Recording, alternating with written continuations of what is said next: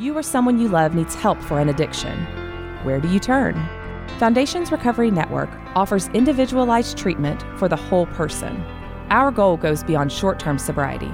We address substance abuse and co-occurring mental health issues together, providing a firm foundation for long-term recovery. The first step is often the hardest, but we're here with a free assessment, insurance information, and treatment options.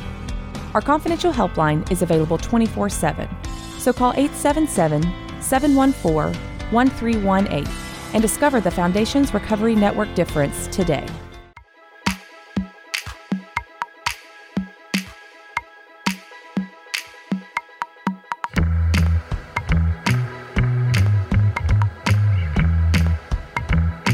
Yo, what's up, Sober Guy family? Thank you for tuning in today. Thanks to Humans for bringing us in, and thank you for supporting the show. This is Seth Manter, and you are listening to the Tuesday episode of Sober Guy Radio.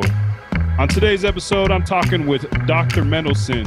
Dr. Mendelsohn is a professor of psychiatry and clinical pharmacology who is now retired and a distinguished fellow of the American Psychiatric Association.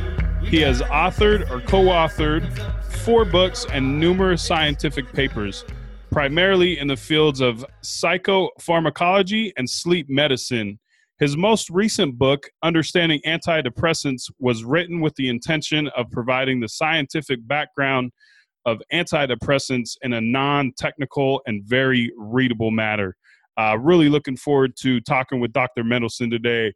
But before we get to Dr. Mendelsohn, be sure to check us out at www.thatsoberguy.com. There's a bunch of resources there.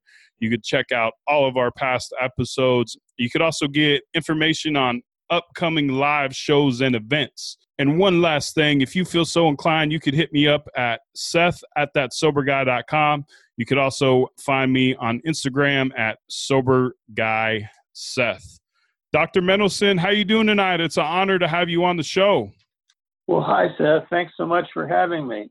You know, I was really delighted when you guys reached out to That Sober Guy for a couple of reasons. One of the reasons, you know, we get a lot of people that reach out to us asking about certain prescriptions, antidepressants being a huge one. You know, and obviously we're not experts in the field. So I was super, super excited when I got that email. For me, when I first got out of treatment, it was recommended to me to get on some antidepressants. And I was very, very hesitant to do that for a couple of reasons, just because I didn't really know how they would affect the body, what they would do for me, if I would become addicted to them. So the first question I have for you, Dr. Mendelsohn, is what effects do antidepressants have on our natural ability to deal or overcome with, you know, the things that life throws at us, or are we born with that ability? Well, I guess what you could say is that antidepressants have several very specific uses. The main one, and the one we're here to talk about today, is to treat an illness known as major depressive disorder. They're really not drugs for unhappiness, you know, in the sense of being unhappy with the slings and arrows of fate, you know, and the things that are part of the human condition. They're for a kind of illness that has many features. It includes depressed mood, which is what it's named after. It also fatigue. It can affect your thinking processes. It can result in feelings of worthlessness or hopelessness. There can be bodily complaints like aches or pains, a whole variety of things. So what I would emphasize is antidepressants are really for depression, and I would distinguish that from unhappiness, because that's not the goal of giving these drugs. The purpose is to treat depression. Now, some antidepressants are also marketed for some other purposes too. For instance, some are marketed for eating disorders, anxiety states, and obsessive compulsive disorder. but the core function is to treat major depressive disorder. Let me add, though, that I think we'll probably talk about this later, but it's important to remember that antidepressant medicine isn't the only way to treat major depression. There are psychotherapies, which we can talk about. There's something called TMS, which involves magnetic currents, and some other procedures. So the first thing to know about being depressed is that antidepressants are only one of several kinds of treatment choices that a person has. Yeah, Dr. Mendelsohn, I absolutely love that you bring up, it's an antidepressant isn't, for the surface level, quote unquote, happiness. It's for a serious, if you will, mental state, right? That you refer to as, major depressive disorder, or depressed mood. Can you talk a little bit about what maybe some of those signs of the major depressive disorder is, or what that kind of looks like? Well, sure. And let me begin by saying that it's very common. About 16 million Americans experience major depression every year. And again, the important thing is to remember is that it's a constellation of symptoms and problems. It's not just blue mood. In addition to depressed mood, it's the other kinds of things that we mentioned, the kind of depressed thinking, feelings that things are hopeless or helpless, sometimes in more severe cases, self-destructive thoughts, bodily concerns, such as aches and pains. There are changes in some of the body's hormones, such as cortisol, which is used in stress responses. There's a decrease in what they call neuroplasticity, which means the ability of the brain to respond to new stresses and new situations. So it's a group of things happening together in order to have major depressive disorders. And as you say, we distinguish that from unhappiness, because, unhappiness is a common experience and part of the human condition. And it's not, at least in my mind, a target of antidepressant medicines. Yeah, no, you bring up a great point in that too, that it's not uncommon, right? With the numbers that you're throwing out there, that it affects 16 million Americans on average. So it's something that's fairly common, in that what I like to bring to light is that someone that is diagnosed as such, or needing said medications or treatments or whatever, they're not alone. There's millions of other people out there that suffer from that, and I love that you bring that to light. So so you talk about the brain. So can you talk about the effects that antidepressants have on the brain once they've been prescribed?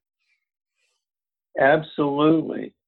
Well, it really goes back to the way that scientists think of what's happening in depression. There's been a lot of thought since, I guess, beginning in the 1950s or 60s, that there was a, quote, chemical imbalance. And by this, what was meant was that some chemicals in the brain, they're called neurotransmitters, which is just a fancy word for meaning that they're what help nerve cells communicate with other nerve cells, that there could be deficiencies in these chemicals. And it turns out that what many antidepressants do is change the level of these chemicals. They have names like serotonin and norepinephrine and dopamine. Now, that's well and good, and they clearly do that. But as the years went on, we found that this really wasn't a fully adequate explanation. And the reason is that most of these drugs straighten out the levels of these chemicals within a day or two. But as most of us know from our own experience, when you take an antidepressant, it usually doesn't help with your mood problems for at least a couple of weeks, and usually longer than that. So that made scientists think, well, there must be something else going on too. And one idea that is developed is that in depression, the brain has less what they call plasticity. And again, what that means is the ability to make new connections and new combinations of nerve cells in response to new and stressful situations. So a person with depression is less well able to deal with stresses. And it turns out that one thing that antidepressants do is they stimulate a kind of chemicals that are called nerve growth factors that increase plasticity in the brain. And so they make the brain more agile and able to change with changing situations. And that's a very sort of major theme right now, and that this is an important thing that antidepressants do. So the way to think of it is straightening out this chemical imbalance may be like putting gas in your car. If a car's tank is empty, it's not going to run. But that may be that after you have a full tank, the car still doesn't run right. That may have been only the first problem. And the second and more complicated problems may be these ones involving plasticity. So some people say that instead of thinking of it as putting gas in your tank, the better analogy is you're feeding nutrients to a plant. You know, it takes time for the nutrients to go to work and help change the way the plant operates. Yeah, no, I greatly appreciate that explanation. It's so funny. My mom always used to tell me, Seth was kind of just born with this chemical imbalance, right? And I love that you kind of debunked that saying, right? That, maybe it wasn't just a chemical imbalance that was going on in my head or in my life, but there was something more that I needed. So antidepressants, what are the benefits and some of the limitations to the person that they're prescribed to? And then, a bigger question, like, do they really work? Is this something that's helping people out there? Well, that's a great question. The answer to do they help, I can give you a pretty good response. There was just recently a huge review of all the scientific studies in the literature that met some basic criteria for being good quality. And what it found is that essentially all marketed antidepressants were effective. Now, the interesting thing is that although there is some small differences in effectiveness between them, the general range is roughly the same. And for that reason, doctors very often choose an antidepressant for their patient based not so much on whether it works better, because they all seem to work roughly the same, but rather choose an antidepressant based on the side effect profile. And this is an important thing to understand. To give you an example,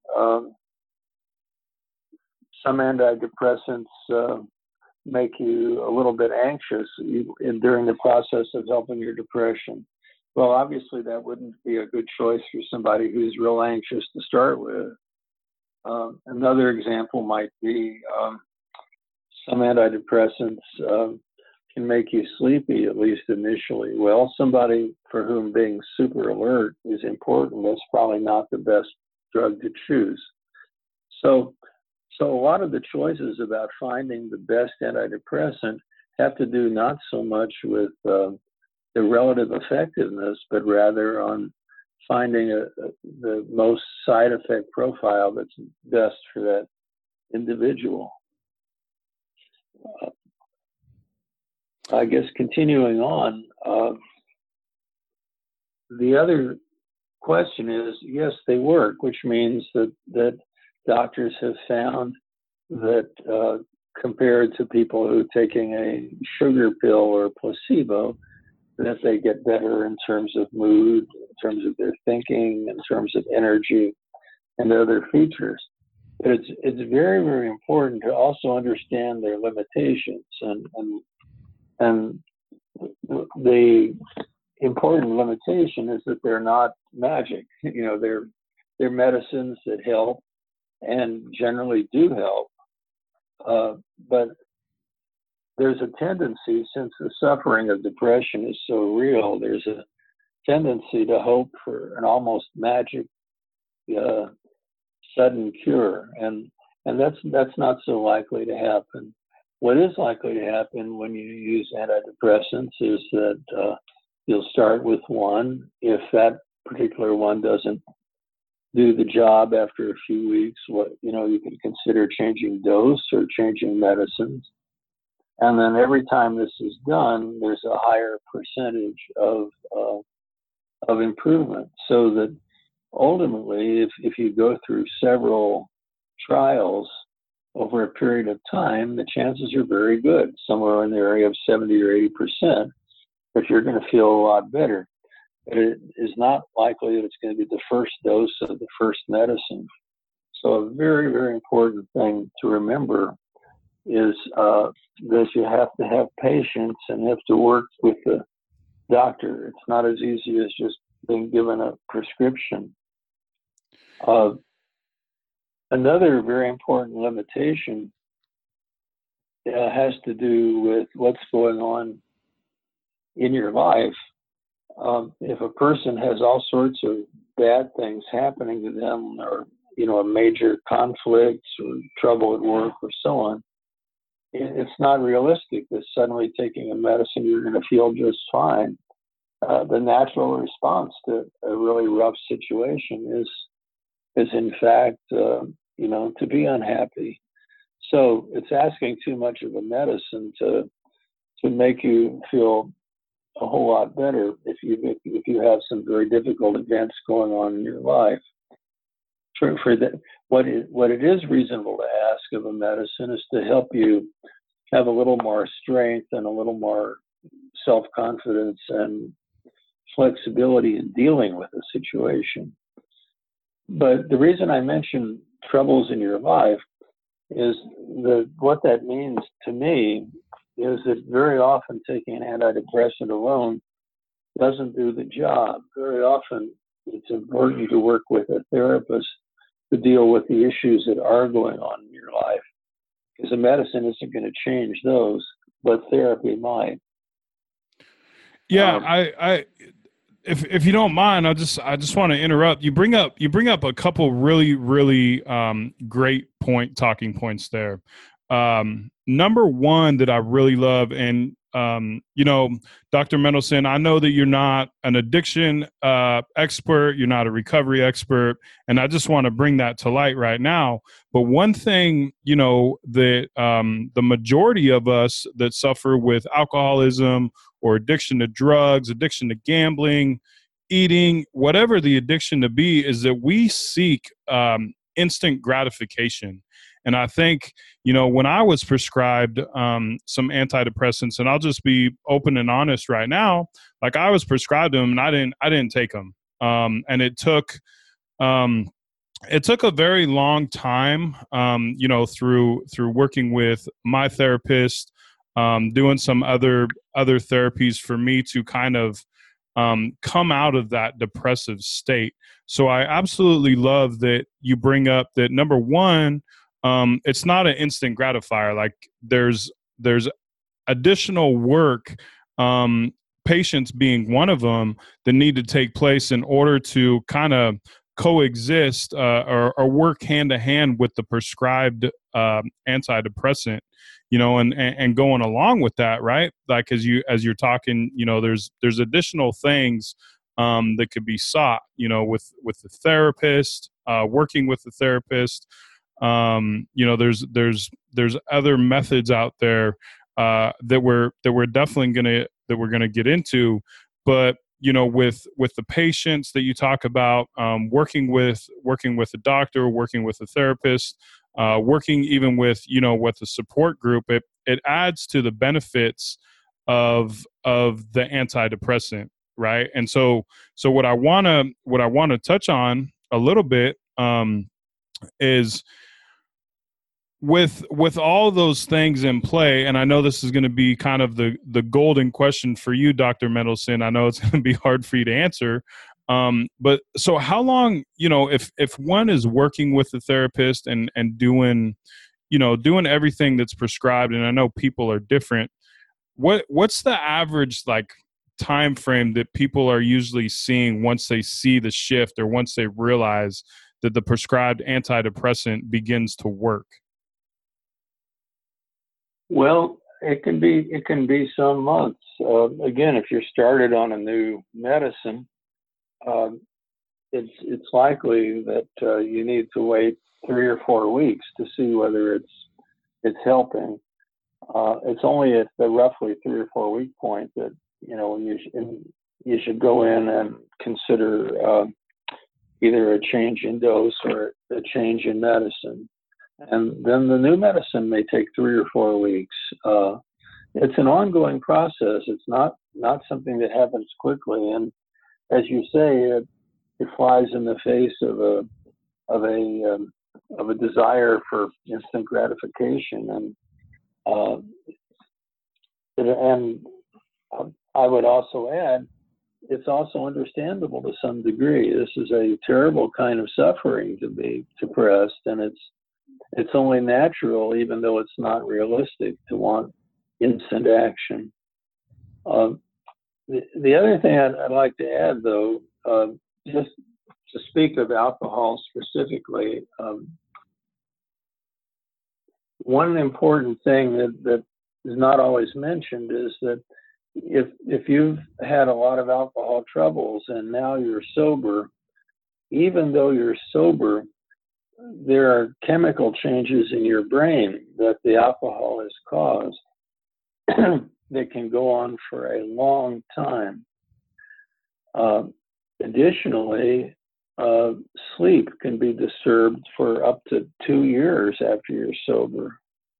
So it's important to remember that one more consequence of having difficulties with alcohol can be changes in your brain and your sleep, which last a long time. A second thing I would add is, again, using the example of alcohol, chances are the person who's been drinking, even though they're now sober or even recently sober, it's very likely that the time with the alcohol has caused all sorts of troubles. It might have led to the separation or divorce. It may be result in trouble at work or even being fired. A whole multitude of kind of troubles.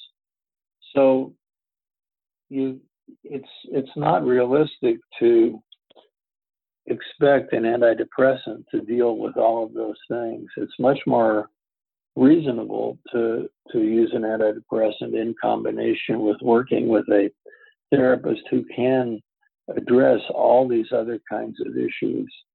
And the hope is that taking the antidepressant will help, but it'll help in the sense of making you more flexible, less pessimistic, have more energy to face these stresses and so on. But it can't by itself, the antidepressant can't make these things go away. Yeah, for sure. That's a really, really good point. I've talked with quite a bit of people in recovery. I'm in recovery myself. And it's important that you bring up that, the antidepressant is not just the end all be all, right? It's that additional tool, for lack of a better term, that you could throw into your toolbox that you could put to work to help that path of recovery, whether it be, from depression, anxiety, alcoholism, drug addiction. It's just a tool. It's not the end all be all. Dr. Mendelsohn, if you don't mind, you brought up a really good point on, and if this is something that you don't want to talk about, let's just say it. The effects of, drinking a bunch of alcohol and then getting sober has some effects on the sleep. Do you mind touching on that? Like, how does that change or that shift affect our sleep patterns? Well, that's a great question. Well, let's move beyond the immediate withdrawal period, because the immediate withdrawal period, is a complicated thing with can have a number of syndromes, like alcoholic hallucinosis, that's, by the way, can be associated with greatly increased amounts of rapid eye movement or REM sleep, and things like that. Let's move beyond, immediate withdrawal and talk about sleep, in the weeks after one has become sober, weeks and months. There is a number of things that can happen. Sleep is disturbed in the sense there can be multiple awakenings that can take longer to fall asleep. The amount of deep sleep, what they call slow wave sleep, is greatly decreased. And in fact, it's these amounts of this very deep, restful, slow wave sleep that stay low and only return to normal after a couple of years. I guess the other comment I'd make about sleep is, let's begin by talking about what alcohol does to a person who isn't drinking excessively. And then we'll move on to somebody who is. For a person who's not excessively using alcohol, it can help you go off to sleep more quickly. The problem is that you have it's broken down by the body so quickly that you have a kind of mini withdrawal syndrome the same night that you take it. So even though it may help you go off to sleep,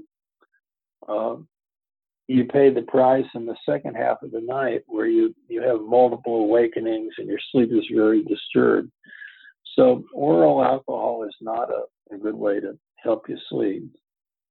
Now, let's change from a person who's not excessively using alcohol to somebody who is. Very, very often, part of the picture of excessive alcohol use is sleep disturbance. And a lot of people who use alcohol too much say, well, I've got to take a drink so I can sleep. Well, in a very, very short-term sense, it will help. It might help you go off to sleep on that one individual night, although you'll have trouble in the second half. But in the long term, it's the worst possible thing that you could do, because in the long term, it perpetuates this extremely disturbed sleep. So it is not good to use the rationale of, well, I need to take a drink in order to sleep. You may get a tiny bit of help for that one single night, but you'll pay a terrible price of having an ongoing difficulty that just continues and gets much worse. Yeah, no, I appreciate you bringing that up. It's so funny, right? Because one of the things that I always thought that my drinking and drugging did for me was it helped me sleep, right? Come to find out, I was a horrible sleeper, right? And you have kind of given some insight into why that may have been, probably the excessive amounts of alcohol and drugs that I was using in my life.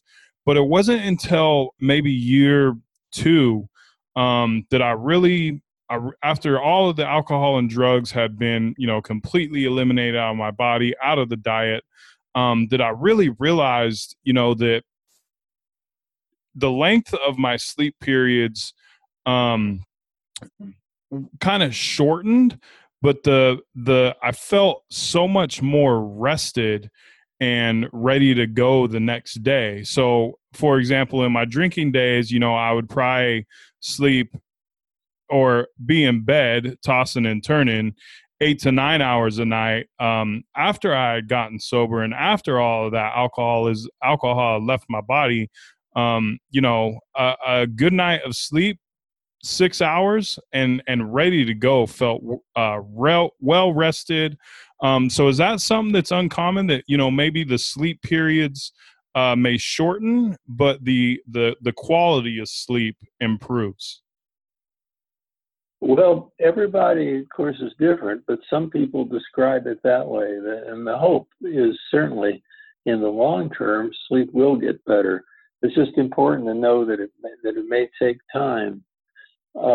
I think one way to think about it is once you're sober, there's a tendency to, I guess you'd say, to have denial. You say, well, I used to drink heavily, but that's behind me now.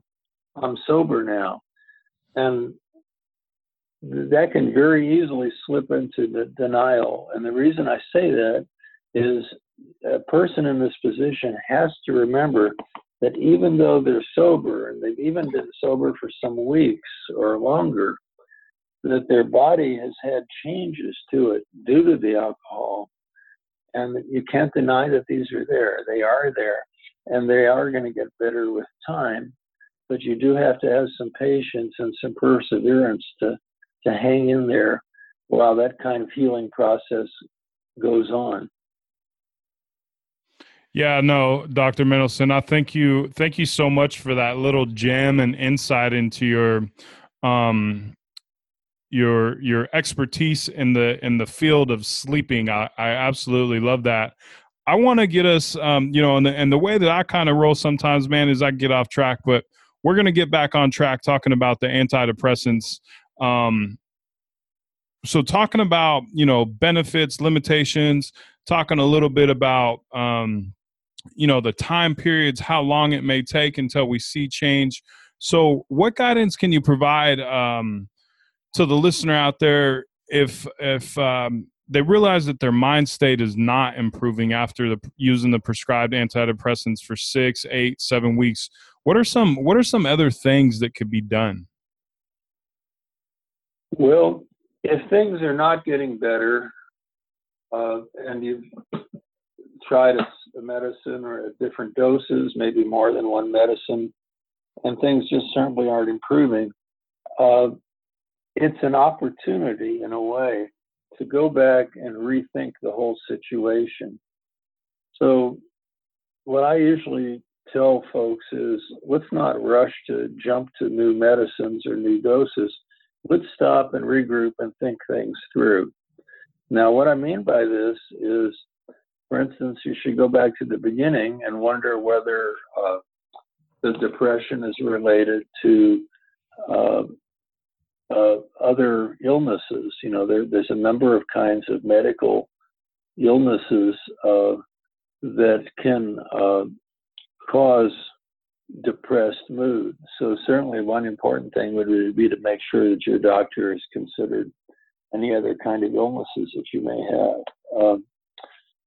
Another important one is to think about all the other medicines that you may be taking for other purposes, not having anything to do with mood, just general medical medicines. There are many medicines that can affect one's mood, and it's important to review those with your doctor. Another one to consider if you're not getting better is there are some sleep disorders that, when they occur, can make it very hard to get better in depression. And the main one that I'm thinking of is called obstructive sleep apnea.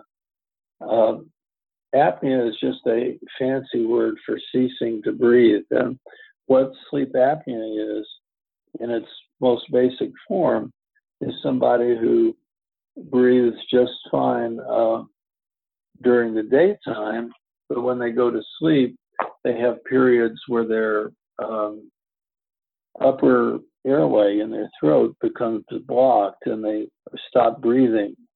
Then what happens then is that your blood carbon dioxide and oxygen change, and a reflex wakes you up, and then you start breathing again and go back to sleep. And this can happen from a few to dozens or even hundreds of times a night. And the result is feeling that you're waking up tired and not rested, very often sleepy. It's been found that folks who have untreated sleep apnea have a very, very hard time getting better with depression. And so very often the same patient who was not getting better with antidepressants is found to have sleep apnea. The sleep apnea is treated by the sleep doctor, and suddenly the depression starts getting better. So looking for sleep disorders is yet another thing that one can do. Finally, yeah, so that's an interesting point. You talk about the sleep apnea. What are some other conditions? I mean, if you wouldn't mind talking about, like, what are some other conditions that could lead or kind of masquerade or lead someone up to depression? So you talked about, sleep apnea, and then talking with your doctor and making sure all those other conditions are treated. Can you just give a couple of examples of what some of those conditions might be or what they might look like? Well, sure. We talked about sleep disorders, and it's not only obstructive sleep apnea, but also what's known as restless leg syndrome. Some infections are associated with depressive symptoms: Lyme's disease, syphilis, AIDS for that, infectious hepatitis, nervous system disorders like Parkinson's disease, hormone disorders like hypothyroidism,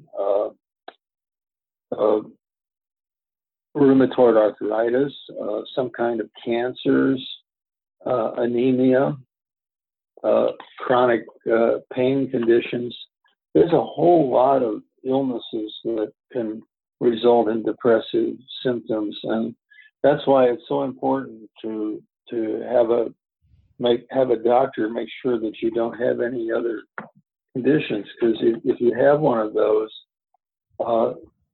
using the example of obstructive sleep apnea, it makes it much, much harder to have an effective treatment for your depression. I guess the second thing I have a feeling you're likely to ask me is, what about medicines that can cause depressive symptoms? Well, medicines just from the whole range of medical care can do it. There's a medicine for gastric secretion called metoclopramide, some steroids like prednisone, even occasionally birth control pills. Cortisone can do that. Some blood pressure medicines, some medicines for Parkinson's disease. Interestingly, anti-anxiety medicines like Librium and Valium and medicines in that family can certainly help with anxiety, but can also make depression worse. So it's really important, if you're not getting better, that, again, as I say, to step back, go back to the very beginning, and think about these other possible causes for depression. Yeah, I appreciate you bringing that up, Dr. Mendelsohn. I think it's super important for the listener out there to understand that depression, it's not a personal attack on your mental mind state, right? It could be a symptom of medications that you're taking. It could be a symptom of a pre-existing or new medical condition, and just because one may be diagnosed as depressed, or one may be feeling quote unquote depressed, it's not a personal attack, like I say, on your current mind state. And I appreciate you kind of bringing that to light for number one, me, myself, right? And then, the listeners out there. So thank you for that. So I want to talk a little bit about some alternatives to prescribed antidepressants, including psychotherapy and transcranial magnetic stimulation. Can we talk a little bit about that? And just kind of, I have no idea what either one of those is. So if you could, even break it down to a real elementary level, that would be much appreciated, because there's a lot of us out there that suffer from drug and alcohol abuse, that if, for me, my problem was being prescribed something like that scared me right away coming out of sobriety. So I think a lot of the alternative methods, might be helpful to the person out there that suffers. Well, absolutely. Well, again, as I mentioned earlier, it's important to remember that antidepressant medicine is only one route to go in dealing with depression. And a very, very important alternative is psychotherapy or talking therapies that don't involve using medicines. There are two major ones that have been shown to help with depression, and they help just as much as medicines do in mild and moderate depressions. And in very, very severe depressions, medicines still have a bit of an edge, but up to that point, they're equally effective, and they also are not necessarily alternatives. They can be used in combination with medicine, as we mentioned. Now, the first of these is called cognitive behavioral therapy, or CBT. And the idea behind CBT is that depression has messed with your thinking.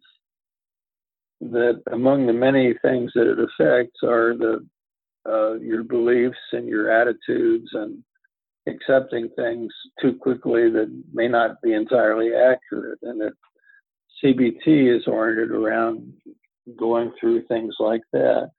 It's not a long-term kind of procedure. People hear about psychotherapy and they say, oh my gosh, this is something like psychoanalysis where I go 4 or 5 times a week for years. It's nothing like that at all. CBT is usually done in, depending on who's doing it and so on, 6, 8, 10 sessions over a period of 2 or 3 months. It is not a super long-term commitment. The other kind of therapy that's been shown to be just as good as antidepressants in mild to moderate illness is called interpersonal therapy. And this is a kind of therapy that focuses on your relationship with other people and tries to help you straighten out your what's going on in the way you relate to folks that are important in your life. Again, although this can be long-term, it's very often not, and can be a very, very effective kind of treatment.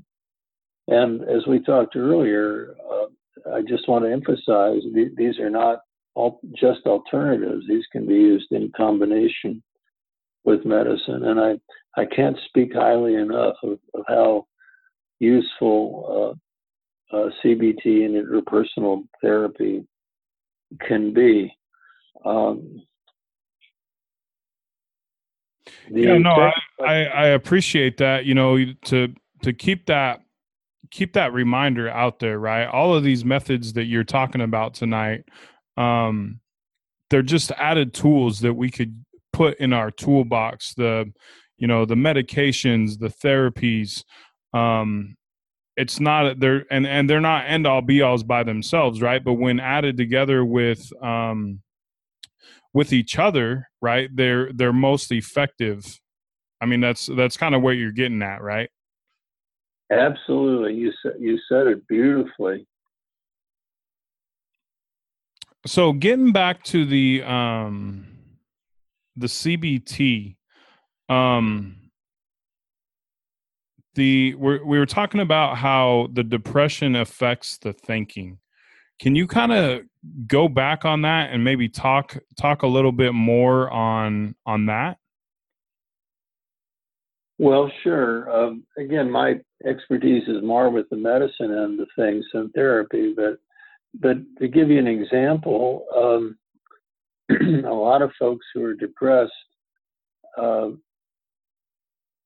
when they're faced with a cup half full or half empty, they always lean toward the empty side.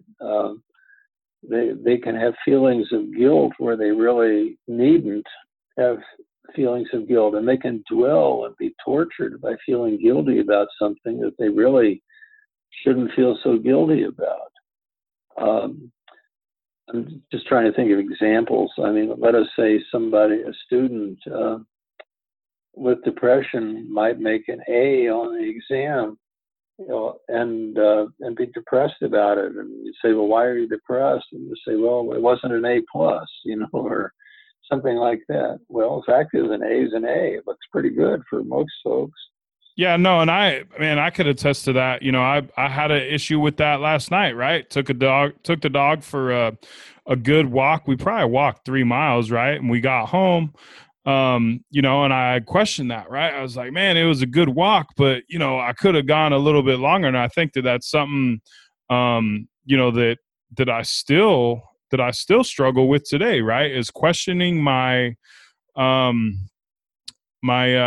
the things that are good in my life and not being happy with them. And I think there's a lot of people out there that struggle with that, right? Is that how affected our thinking has been by some of our the circumstances that are in our life, whether it be depression, anxiety, addiction to drugs or alcohol or eating, whatever it is that there's a multitude of things that could cause us to think this way. And then on the reverse side of that, and we've touched on this many times, there's not just one thing that's going to fix that. It's a multitude of things, and whether it be therapies or medications, whatever it's going to be, it's combined together is when they work the best. So what about ketamine, Dr. Mendelstein? What does ketamine have to do for the one that suffers from depression? Well, that ketamine is a very interesting topic right now. It's a new use for an old drug. It's an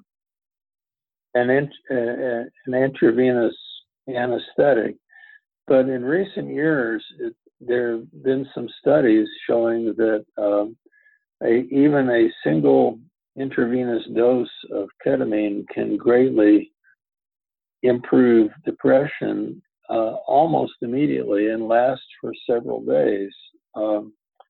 It's given in very, very low doses, sub-anesthetic doses, and a lot of doctors are very excited about it. I would mention several cautions. The first is that it's what is called an off-label use. It is not a drug approved by the FDA for this indication at this time. So doctors are certainly free to do it, but they're doing it in what is called an off-label manner. The second thing I would mention is my reading of what we're finding with it. This is a complicated area, but my reading of it is that it's not so much that it helps depression as a whole. What it seems to help, and this is remarkable in itself, is suicidal thoughts. The people who are given these very, very low doses of intravenous ketamine by their psychiatrist have an improvement in suicidal thinking very quickly. And it looks to me that ketamine's effects are more related to that, a little bit independently of their effects on depression as a whole. The final thing I would say about ketamine is it's not free of side effects itself. It's a very potent drug, and it can cause confusional states, hallucinations, and many other things. This is an area where different doctors differ, and you'll get a lot of differing opinions, but my own opinion is that what's important about ketamine is not that it itself is a terrific new treatment. It's plagued by these problems of side effects and so on. But what it's important for is that it's opening up a whole new class of drugs and a whole new kind of therapy. So that now that we know about ketamine, we can look for better drugs that are safer. And maybe as the next few years go by, it's very possible that you'll find that psychiatrists with government approval are having drugs in the general class of ketamine to help people with depression. And if so, it would be revolutionary in this one particular way, in that the response does occur very, very quickly, unlike all other antidepressants that are on the market. So I view it as sort of an imperfect treatment, and not one that I would rush to now, but I view it as a sign of what may be potentially some really exciting new drugs in the near future. Yeah, no, and I think, you bring up a good point, right? Like it sounds like it's one of those things that's kind of still it's been around for a while, but for treatment methods, it's kind of still in process, right? Like whether it's being used, but we're still kind of testing it out. Is that a correct assumption? I think that's right. I would not consider it an established treatment, and it's not one that I would rush to use. But I mention it because it's a hopeful sign that for the first time in some years, we have a new lead on a new class of drugs that may hold a whole lot of promise. It is not something I would go out and rush to use right now. Yeah. So with that being said, with the amount of people that suffer from depression, I think we said 16 million at the very beginning of the show. What else is out there that's kind of in the works that, that's being worked on to, maybe cure or help in bringing that number down from 16 million, maybe even down to 10 million? Is there any additional medicines that you know of that are in the works, that are being experimented on? And if so, is there anything that you could bring to light about those? Well, I'm not sure about other medicines, but I do want to tell you about a very interesting non-medicine treatment. It's called transcranial magnetic stimulation, or TMS.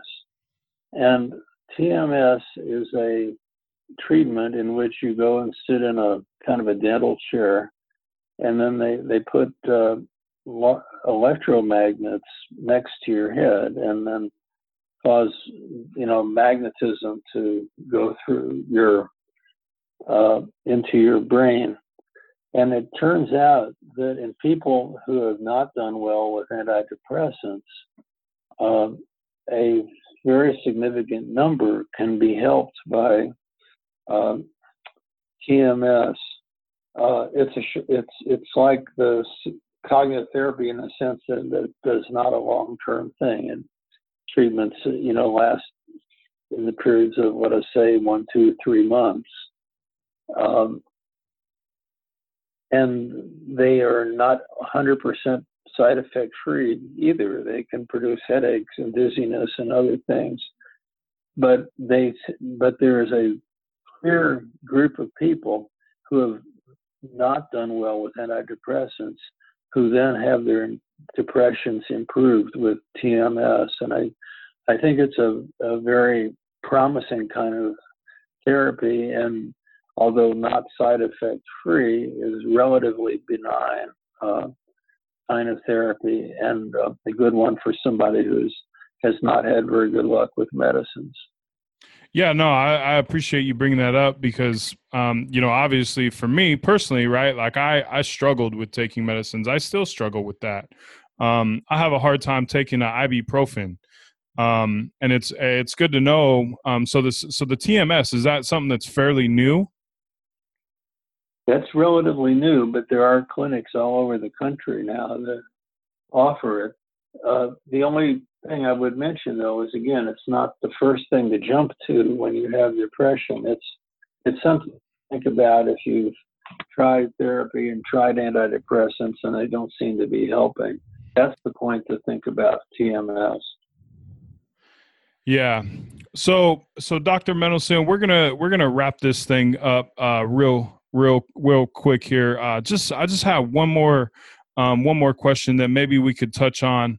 For the person out there that still suffers or may not know, what they're going through, mentally or physically, and they've heard the word depression and they may say, oh yeah, like I'm just depressed. So what's some symptoms that one may see that can be caused by depression? Like what is it that we need to look for to realize that, yeah, we have really reached a depressive state? Well, there's a whole constellation of things that all tend to occur together, not only the depressed mood and fatigue, trouble sleeping, aches and pains, changes in weight, changes in appetite, feelings of guilt, worthlessness or hopelessness, a sense of having a decreased ability to function, to just not be able to do things as well as one used to. And actually one that I think I really didn't mention before, which is a lack of pleasure, being in a situation where certain things used to be fun and now they're just not fun anymore. So when these all occur together as a package, that's when to think about major depressive disorder. Thank you for that. I definitely, through my struggles, luckily, today, it's a little bit easier for me, but I've most definitely suffered from a lot of those things that you bring up. So Dr. Mendelsohn, you have most recently, you've wrote 2 books in the past, year or so. Is that correct? That's right, Seth. One of them is called Understanding Antidepressants, and the other is called Understanding Sleeping Pills, by me, Wallace B. Mendelsohn, Mendelson, and they're both available on Amazon. The things I would mention to you is that they are written for folks, who do not have technical backgrounds. They're designed to be understandable and easily read.